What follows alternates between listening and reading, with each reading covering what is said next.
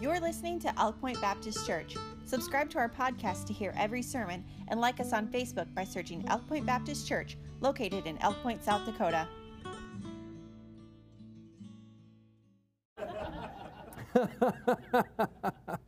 Lord help me. Y'all pray for me. I'm a knucklehead. All right. Exodus 15 this morning. So you can go back and watch that as well on Facebook if you'd like to. And then we'll be back on that next week. But I want to ask a question this morning out of the book of Exodus chapter number 15. Can a bitter life be made sweet? Can a bitter life be made sweet? Have you ever experienced bitterness in your life? Have you ever along the way encountered things that have brought great pain and distress, confusion into your life? I think that we all have.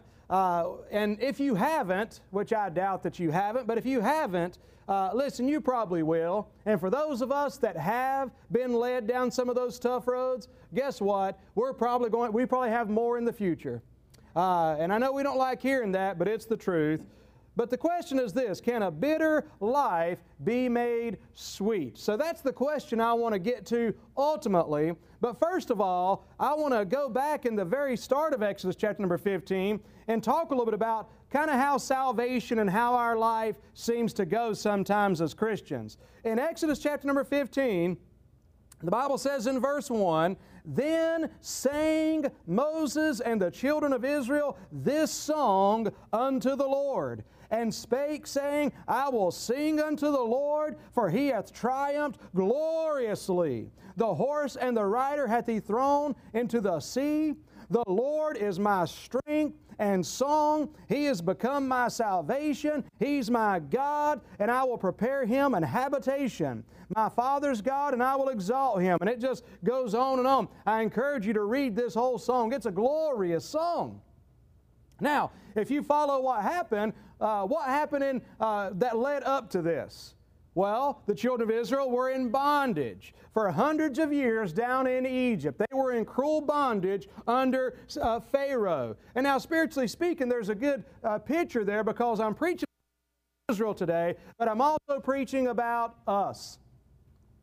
Because the Bible tells us in 1 Corinthians 10 that the things that happen to these people that we're reading about today happen for our examples for us to learn from. And they were brought out because, think about it for a moment, what was it that brought them out of Egypt? It was the mighty strong hand, it was the miracles of God, but ultimately it was the blood of the Lamb, wasn't it? There on that Passover night. And so the blood of the Lamb was shed, and it brought about deliverance for the children of Israel. God brought them across the Red Sea, and here in chapter number 15, they have come out on the other side. And not only did God save them from Egypt, not only did God rescue them, but He says there's Canaan land to look forward to. There's the promised land, a land that's flowing with milk and honey, a wonderful place. And it's much like us. After I got saved by God's grace, I found out that God has promised an abundant life for us. And one of the things I preach about a lot around here is I preach about salvation by grace through faith. You need to be saved. But I also preach about the abundant Christian life. That God has an abundant Christian life for you. The perfect will of God, surrendering to His will. And so they had a lot to be excited about. And they're singing and they're praising. Just a hallelujah kind of time. Isn't it wonderful? Do you remember when you first got saved? You remember how exciting that was? You know, I've often heard about people, and I can remember times in my life to where I hoped that I could recapture that feeling of when you first got saved. But it eluded me greatly, because I remember, man, why can't I get that feeling anymore? But you know what? I'm glad that I got beyond that, and I feel like life now is even greater than that feeling. And again, I mentioned it this morning in Sunday school, I believe, but it's not as much about the feeling, it's much about the fact. And I let the facts affect my emotions. And so I look at what God says and I just praise Him. Amen? And so, but the joy. And so they were singing, they were praising God. Let me tell you something. It is good to be saved. It really is. It is one. I remember when I first got saved, I mean, I feel like the moment, and maybe it didn't happen exactly like this for you, so don't compare your experience to mine. as far as what happened after I got saved. But man, almost immediately, there was a burden that I sensed being lifted off of me. And then on top of that, the benefit that I had is that I went to a Bible preaching church to where I walked in the door and people were excited to see me. They were encouraged that I was saved. They had been praying for me.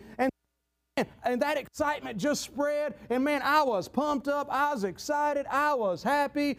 Just fired up for the Lord Jesus Christ. It's just wonderful to be saved. And I'm telling you, it is great to be saved. So their deliverance that we see in verse number 1 and 2, and really on down through there as they sing this song. Notice on down to verse number 20, they're still singing.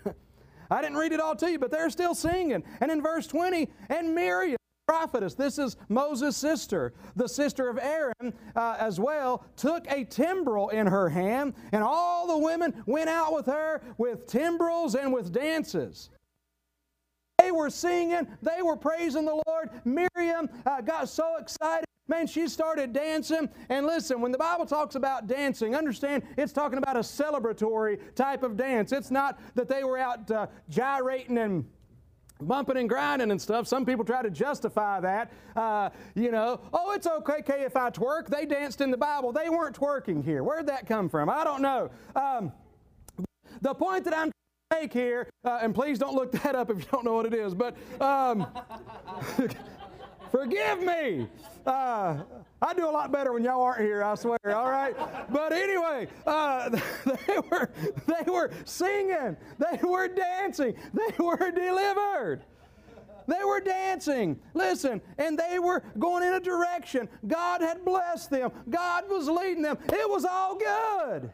Anybody, you ever experienced that in your life? Man, you're happy. It's great. You might feel like dancing. And some of you say, please don't, man. Melanie makes fun of me, when I try to dance, says I look, like a little geriatric or something, a little stiff. But I could dance back in the day. But regardless of that, deliverance, dancing. But notice in verse 22, the Bible says, so Moses brought Israel from the Red Sea, shouting and a-singing, and they went out into the wilderness of Shur. Now, we talk about wilderness here. When you and I speak about wilderness in our culture, we think of a big forest. But this wilderness is talking about a desert.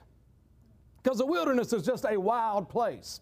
That's all it is. It's uninhabited, and, whether it be a forest, whether it be a desert. But this is a desert.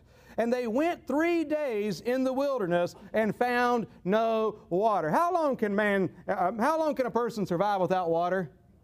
About 3, going into maybe 4 days at max. They were going 3 days without water.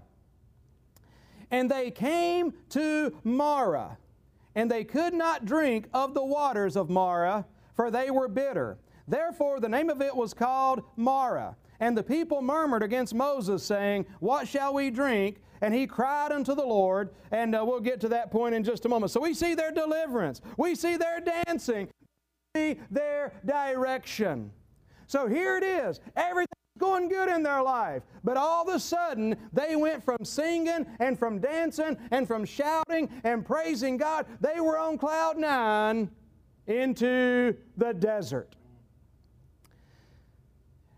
You ever gotten to dry places in your life? Have you ever gotten to your places in your life to where it seemed hard to find something to praise God for? You're looking around for some kind of refreshment, some kind of spiritual encouragement, but you're getting none. You don't think you're going to make it. Listen, literally, they were on the doorstep of death.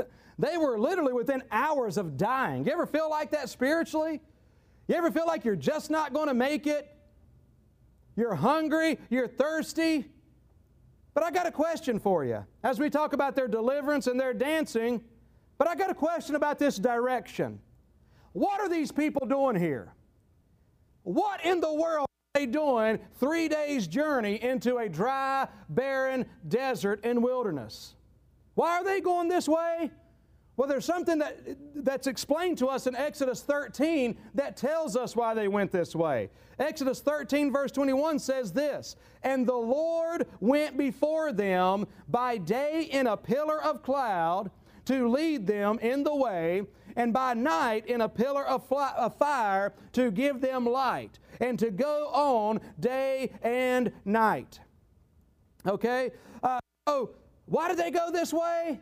They followed God this way. Why were they here? The Lord led them here. Their direction.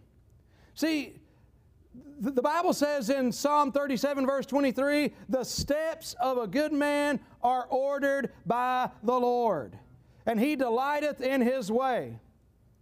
So one of the reasons, why do you end up in dry places? Why did Paul end up in prison? See, sometimes, I don't know, we somehow believe this myth that if we love God, if we get saved and we trust Him, our problems are going to go away. And it's just going to be all singing and dancing from here on out. But beloved, that is not the case. Paul ended up getting beaten and put in jail. Paul ended up being shipwrecked. Paul ended up being beaten again and put into prison. Shadrach, Meshach, and Abednego stood for God. And you know what God did? God go to the burning fiery furnace, didn't He? Now some of you know the rest of the story. That they did not feel the pain, that God brought them through that. And I just want to say something at the risk of getting ahead of myself. Since God led them there, it stands to reason that God must have been with them there. Now they weren't feeling it, man. They were not feeling it. It was not, they weren't singing. They weren't dancing. See, their trials let them, their eyes begin to get taken off the Lord. And as the more desperate they got, the less they were looking to the Lord. And we'll see where their attention was in just a moment. But the direction we go, just like Shadrach, Meshach, and Abednego, we follow God, and sometimes that leads us to dry places.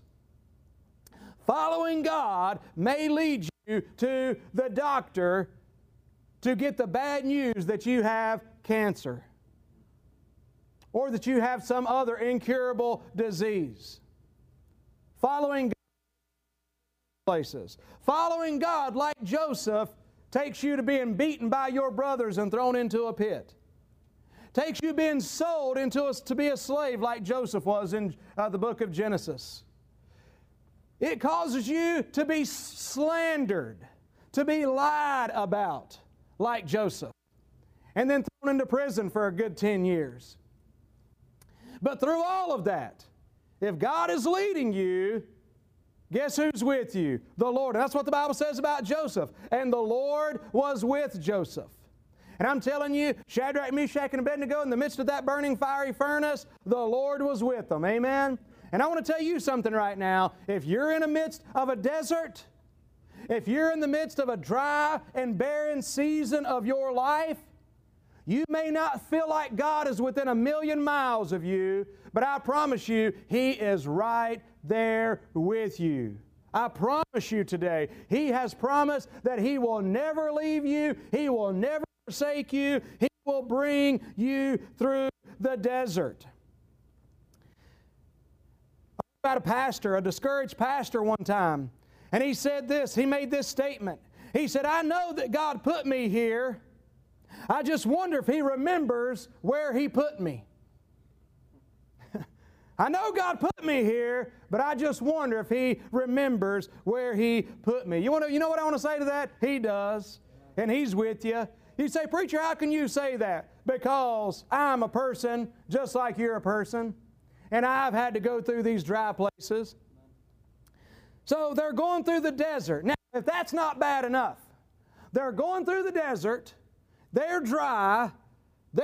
I mean, think about this. We're talking about over 2 million people in this congregation. There's people out there there's moms with their kids that are concerned about their families.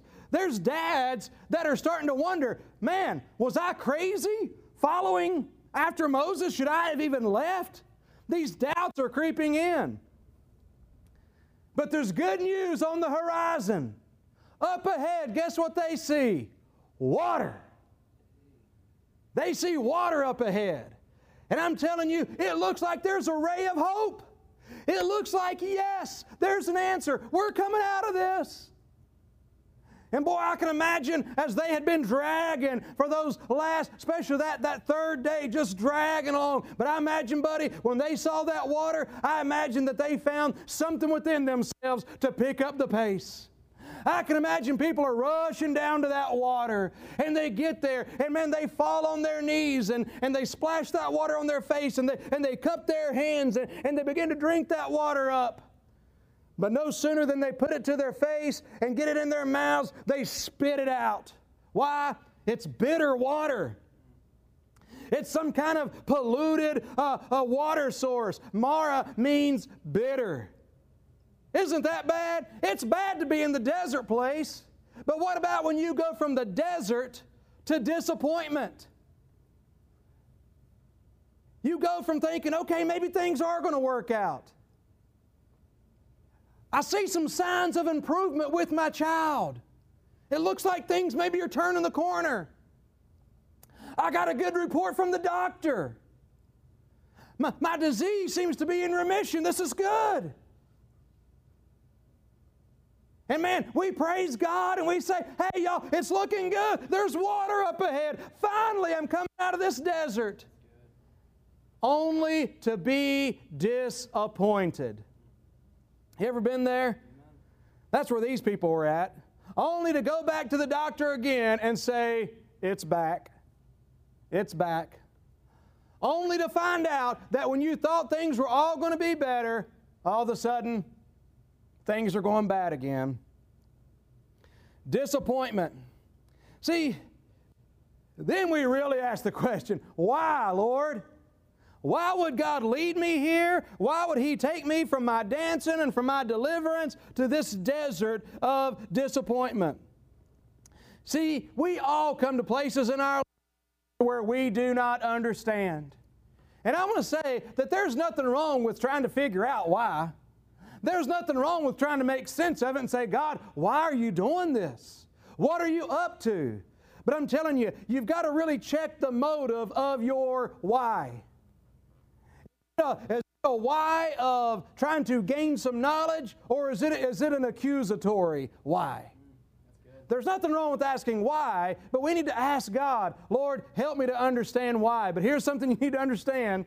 God's not always going to give you the answer to that, because you wouldn't understand it anyway. But I'll tell you one thing. I can tell you right now, I'm looking at some people right now that have gone through exactly what we're reading about right now. There's some of you right now that you're in the desert. There's some of you that even worse, it seems, are in the disappointment. The thing that's not so bad about being in the disappointment phase is that you're pretty close to back to the deliverance phase. Amen? But there's people that have gone through this. And has God brought you through? I tell you, I remember when I first got saved, I still love the song Amazing Grace, don't you? And I remember how much I loved that Amazing Grace, how sweet the sound that saved a wretch like me. I once was lost, but now I'm found, was blind, but now I see. That was my testimony. And I believe it's the testimony of all those who come to Christ. But I tell you, Ron, I hadn't been saved a few years until another one of those verses in that song became my favorite and has been my favorite ever since then. And that's the third stanza of Amazing Grace. Through many dangers, toils, and snares, I have already come. 'Tis grace has brought me safe thus far, and grace will lead me home. In other words, I had begun to go through some deserts. I had begun to experience some disappointment. But one thing I found out is that God was always faithful. And for those of you that are listening to me today that are really doubting, you're struggling, you're thinking about throwing in the towel. You're thinking about giving up. You're questioning whether this path you've gone on for God is paying off or not. Would you have just been better off to stay in Egypt? But I'm telling you today, listen, God, if you look back, you can think of times in your life that you were thinking along the same lines that God came through. You've had other times in your life when you did not think it was going to work out. You've had other times in your life when you did not think God was going to come through. And guess what He did? He came through, right? Am I right? And so, listen, there's desert. There's disappointment. What does that lead us to? Verse 24, notice this. The Bible says, and the people murmured against Moses, saying, what shall we drink? So their disappointment led them to befuddlement. Befuddlement. You like that word? Hawk or Gunner? Murray? Befuddlement. You know what that means? Ain't that a funny word, sissy? Befuddlement. You know what it means? I wouldn't be surprised if they answered me, honestly. But befuddlement just means this: unable to think clearly. That's the word of the day. Amen. Befuddlement. I want a t-shirt that just says befuddled. But befuddlement, it means unable to think clearly. You mark my words, Jennifer's going to be wearing a t-shirt next week. She orders offline that says befuddled on it. But befuddlement. Their disappointment and their desert led them to befuddlement. You quit saying that? No, I will not. Thank you very much. But that just simply means unable to think clearly. Befuddlement means unable to think clearly. And then their befuddlement led to blame. What happened? Moses, where's the water, man? They're complaining and murmuring against Moses. See, the reason I say they were befuddled, not thinking clearly, is because they failed to think about something. They failed to think about what all God had already done for them. Amen. They failed to remember how that God sent them a deliverer. Amen. Never forget, child of God, the Lord sent Jesus Christ to save your soul. Yes, that's in terms of 2,000 years ago, but praise God for the day. Praise God for the night that He sent the gospel message your way to you where you could hear the gospel. Amen. Thank God for a mom or a daddy that shared the gospel with you. Thank God for the preacher or that faithful brother or sister that shared the gospel of Christ with you. Amen. Listen, God's been faithful, but they had forgot about that. They weren't thinking clearly. It was so evident how much they meant to the Lord. It was evident how much God loved them and cared for them. Evident how far He was willing to go to deliver them and to save them. Amen. But they were befuddled. They weren't thinking clearly. You know what they felt like? They felt like what you feel like sometimes. God has forsaken me. God has forgotten about me. And you're sitting there thinking to yourself, I don't know what I've done for God to leave me, but He's left me. I don't know what I've done to experience this judgment by God, but I'm experiencing it. And probably you're thinking to yourself, maybe some things you have done. I deserve this anyway. And you ask God, Lord, what have I done? What's wrong? Let me tell you something about God. You listen to me very clearly on this. Our God does not play games. Amen. Remember all what God did to save you, to make you His child? Or are you befuddled? Are you not being able to think clearly? Remember for a moment. Think about all He's done for you. Think about Him bringing you to Christ. Think about Him bringing you to a fellowship of believers so you could grow, experience the love and power of God in your life. But if you're not thinking clearly, it's easy to forget. And it's easy to think God's forsaken you. But let me tell you something about God. The thing I don't want you to forget is this, and mark it down. God doesn't play games. If God went through the lengths that He went through to bring you to Himself, to make you His child, He's not all of a sudden going to say, I'm going to punish them. But I'm not going to tell them why. I'm going to let something come between our relationship, but I'm never going to let them know. You're on your own to figure it out. Folks, that is not my God. Does anybody else feel like naturally, can you feel like though? He's left me alone. He's judging me. I don't know why, but I deserve it. Amen. He's not judging you. Now, there's a possibility that He is. But I'm saying, if you're sincere with God and you say, Lord, search my heart. Is there something I need to get right? Let me tell you what God will do. He'll reveal it to you. Okay, but He didn't reveal it to me and I still feel terrible. My situation still isn't better. Well, let me tell you something. You mark this down. He's with you. He loves you. He's caring for you and He's carrying you. See, so they were befuddled because they forgot about what all God had done for them. Therefore, they weren't able to look clearly. Their befuddlement led to blame. And when you think about this blame, well, I'll tell you, well, let me give you this real quick. Why were they not able to endure through this trial? The answer to that question is, why are they complaining now? Why are they fussing at Moses? Because they took their eyes off the Lord. Hebrews 12, verses 1 and 2. Wherefore, seeing we also are compassed about with a great cloud of witnesses, let us lay aside every weight and the sin which does so easily beset us. And listen to this, let us run with patience the race that is set before us. What's that word patience mean? Endurance. If we have to run this race with patience, if we have to live this life with endurance, you know what that tells me? It's hard. And what I'm trying to do right now to you and to me is to get you to turn your eyes in the right place. How are we going to run with endurance? Hebrews chapter 12, verse 2. Looking unto Jesus, the author and the finisher of our faith.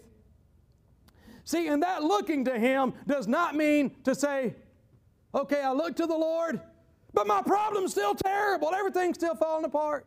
No, no, no. Looking unto Jesus, that word looking right there, it means to look away from everything else and to look to Him. Looking unto Jesus, the author and the finisher of our faith.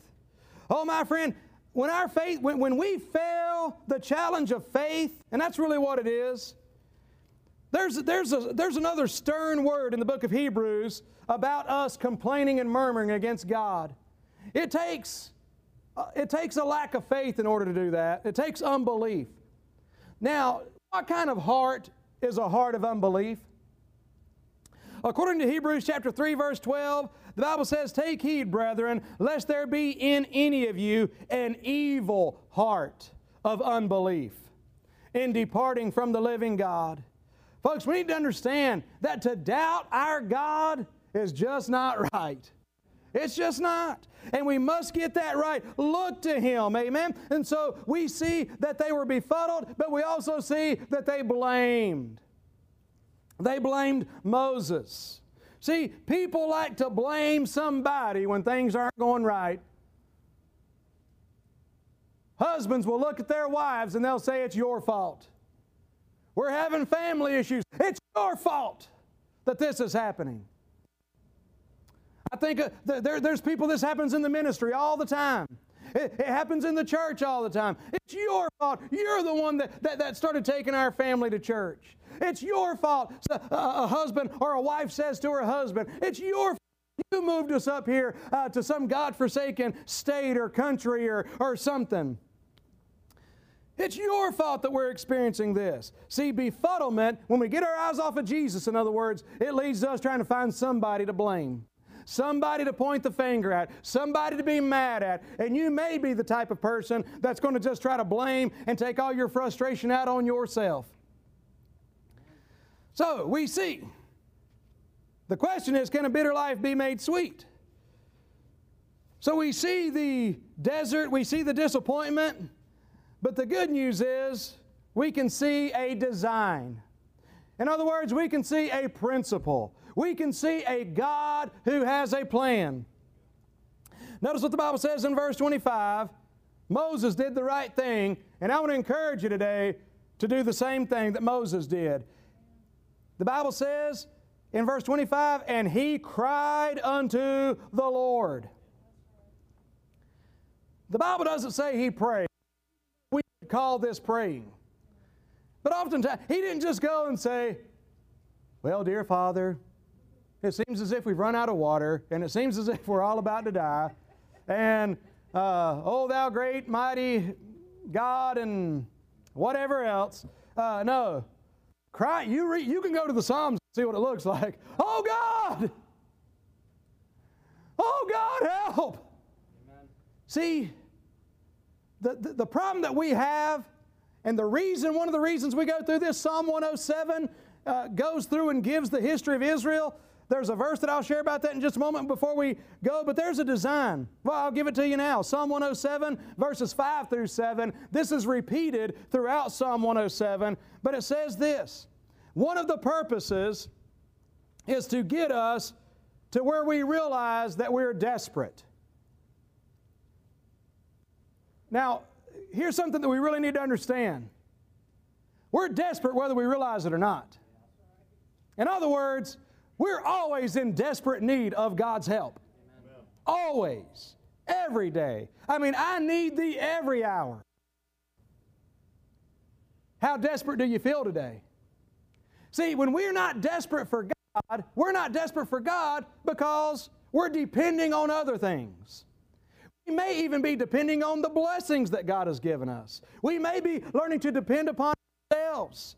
And God says, man, that's no way to live. You can't depend on that. You can't have joy. You can't have power. You can't be an effective Christian when you're self-sufficient.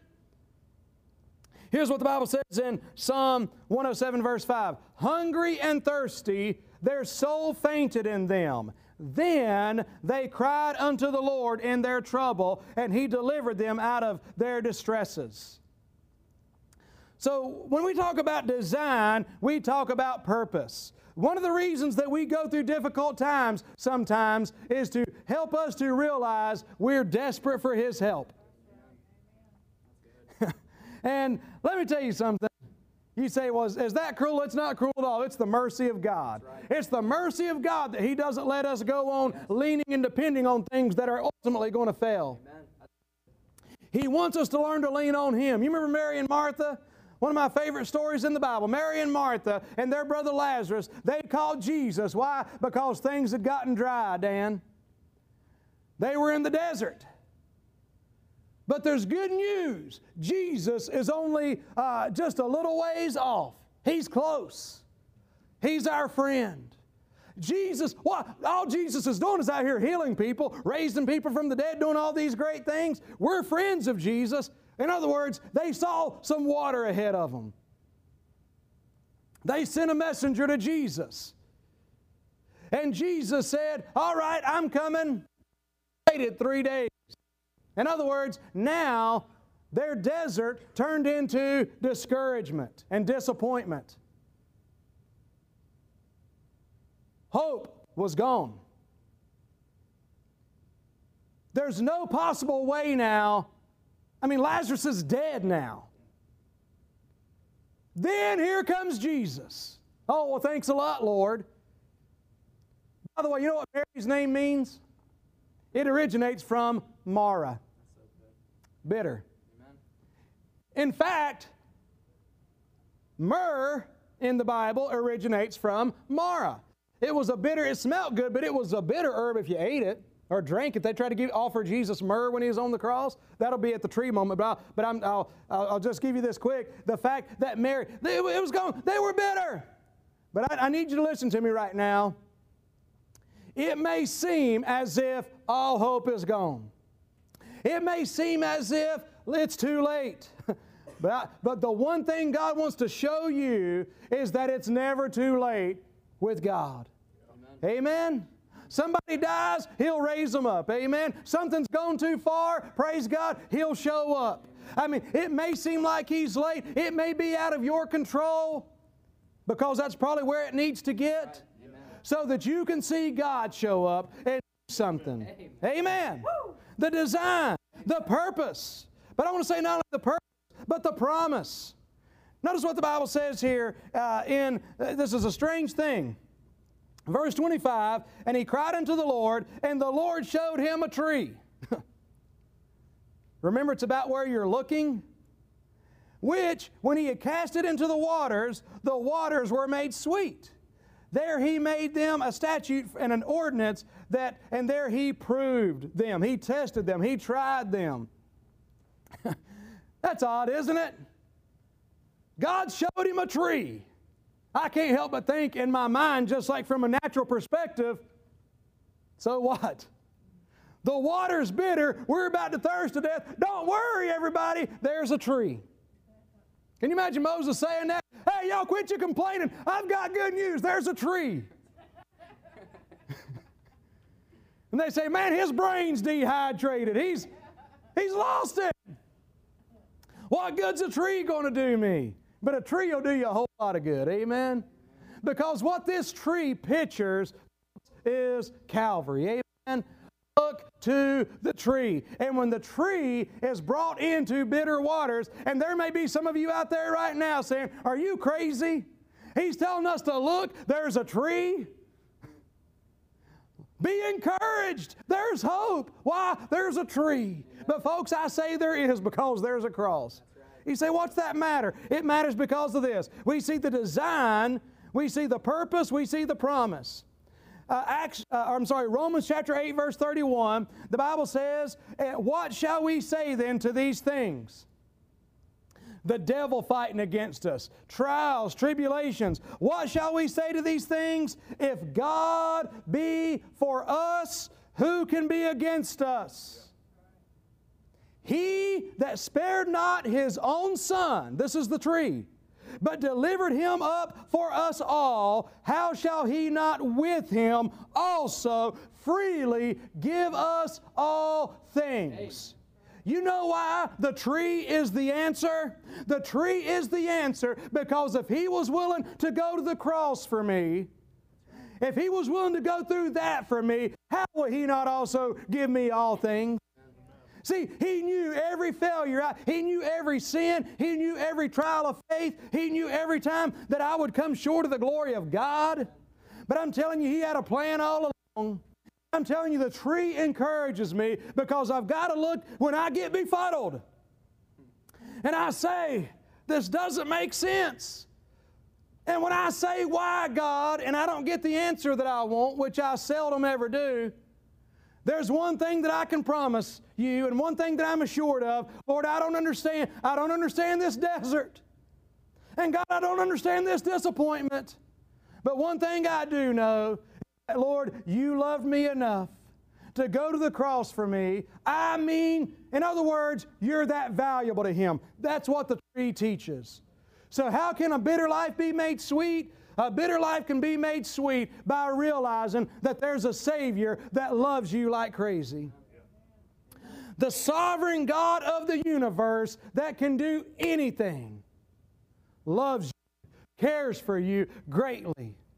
And that's what helps make those bitter waters sweet. Man, they drunk of those waters. There's the provision. Can I tell you something? The bitter waters don't last forever.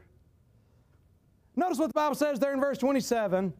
The Bible says, and they came to Elim, where there were 12 wells of water, one for each tribe, amen, and 70 palm trees, and they encamped there by the waters. God led them to another fresh water source. God's design, we see the purpose of His design, the promise of His design of the desert and of disappointment, and then the provision. I'm going to close with this illustration. In 1974, there was a man by the name of Alexander Shklovsky.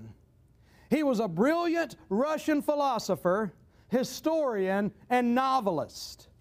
But he was also a dissident who opposed communism. He opposed the communist state. As a result, he was locked away in an isolated Russian labor camp. There were no books allowed. There was no outside communication. There was no radio. The prisoners were not even allowed to speak to one another. If they were to speak to one another, they would be beaten cruelly. So here's this man out there day after day, all day long, working in these cruel labor camps. Every day, back-breaking labor under the watchful eye of armed guards. He began to wonder if anybody knew he was there. Listen to this. He began to wonder if anybody cared. You may feel like today that nobody even knows where you are. There could be some truth in that. It may be to where I can't always, one thing I'll not say to people, if I haven't been there, I don't say I understand. Because that's foolish. I may not be able to say I understand, but I'm glad I can point you to one who does understand. He's touched with the feeling of your infirmities. He literally feels your pain. He feels your weaknesses. Hallelujah. He wondered if anybody knew He was there. He wondered if anybody cared. Anyone? He wondered if anybody cared. His despair grew to the point that this man began to contemplate ending his life. He could not imagine living the rest of his days in this labor camp, because that's exactly what would happen oftentimes. But he said that his faith would not allow him to end his own life. But he had another idea. And once again, he said he was befuddled. He didn't use that word, but he should have. He said his mind wasn't right, he wasn't thinking right, and he couldn't end his own life, but he had an idea, Chad. He knew that if he were to run, try to escape, the guards would gun him down, kill him. So he thought, I'm not going to kill myself, I'll run and let the guards kill me. So he come up with this idea. And one day as they were working out there, as they did every single day, back-breaking labor, they gave him a very brief break. And they allowed them to go sit down under a tree, and under the tree Alexander sat. And as he sat there, he built up his courage and he said, it's time. And as he began to push his hands down to the ground, ready to push himself up so he could spring up and just take off running and wait to be shot by the guards, right before he's about to get up, Connor, a man that he had never seen before, remember they couldn't speak, come and just stood right in front of him. And just looked him and stared him in the eyes. I mean, just gazed at him. And he said, in that man's eyes was a look of compassion. In that man's eyes was a look of understanding. And he said the man stood there, unable to speak, but he had a stick in his hand, and on the dirt in front of Alexander, he drew a cross in the ground. And he turned and walked away. Right then, Alexander changed his mind, and he knew that God was trying to communicate with him. Don't do this. Don't do this. And you want to know what happened? 3 days later, Alexander is a free man in Switzerland. Amen. Because he had no idea that a lot of people knew he was there. He was an important man. There was outcries over his imprisonment. There were Christians praying for this man. And I'm telling you, things happened and put into motion to where he was set free. 3 days later. See, there are some of you right now that have your hands down on the ground. You're ready to spring up. You're ready to say, man, I'm done. I'm done. But I want to stand in front of you right now by God's grace with a stick. Amen. And draw a tree in front of you and just say, don't do it. It's always too soon to quit. It's always too soon to give up. Don't give up. Can you imagine if he would have jumped up, ran off, and been killed? Listen, he was a free man 3 days later, and he lived to be an old man. Don't quit. Don't give up. The design that He has, there's a purpose, there's a promise, there's a provision. God will provide for us.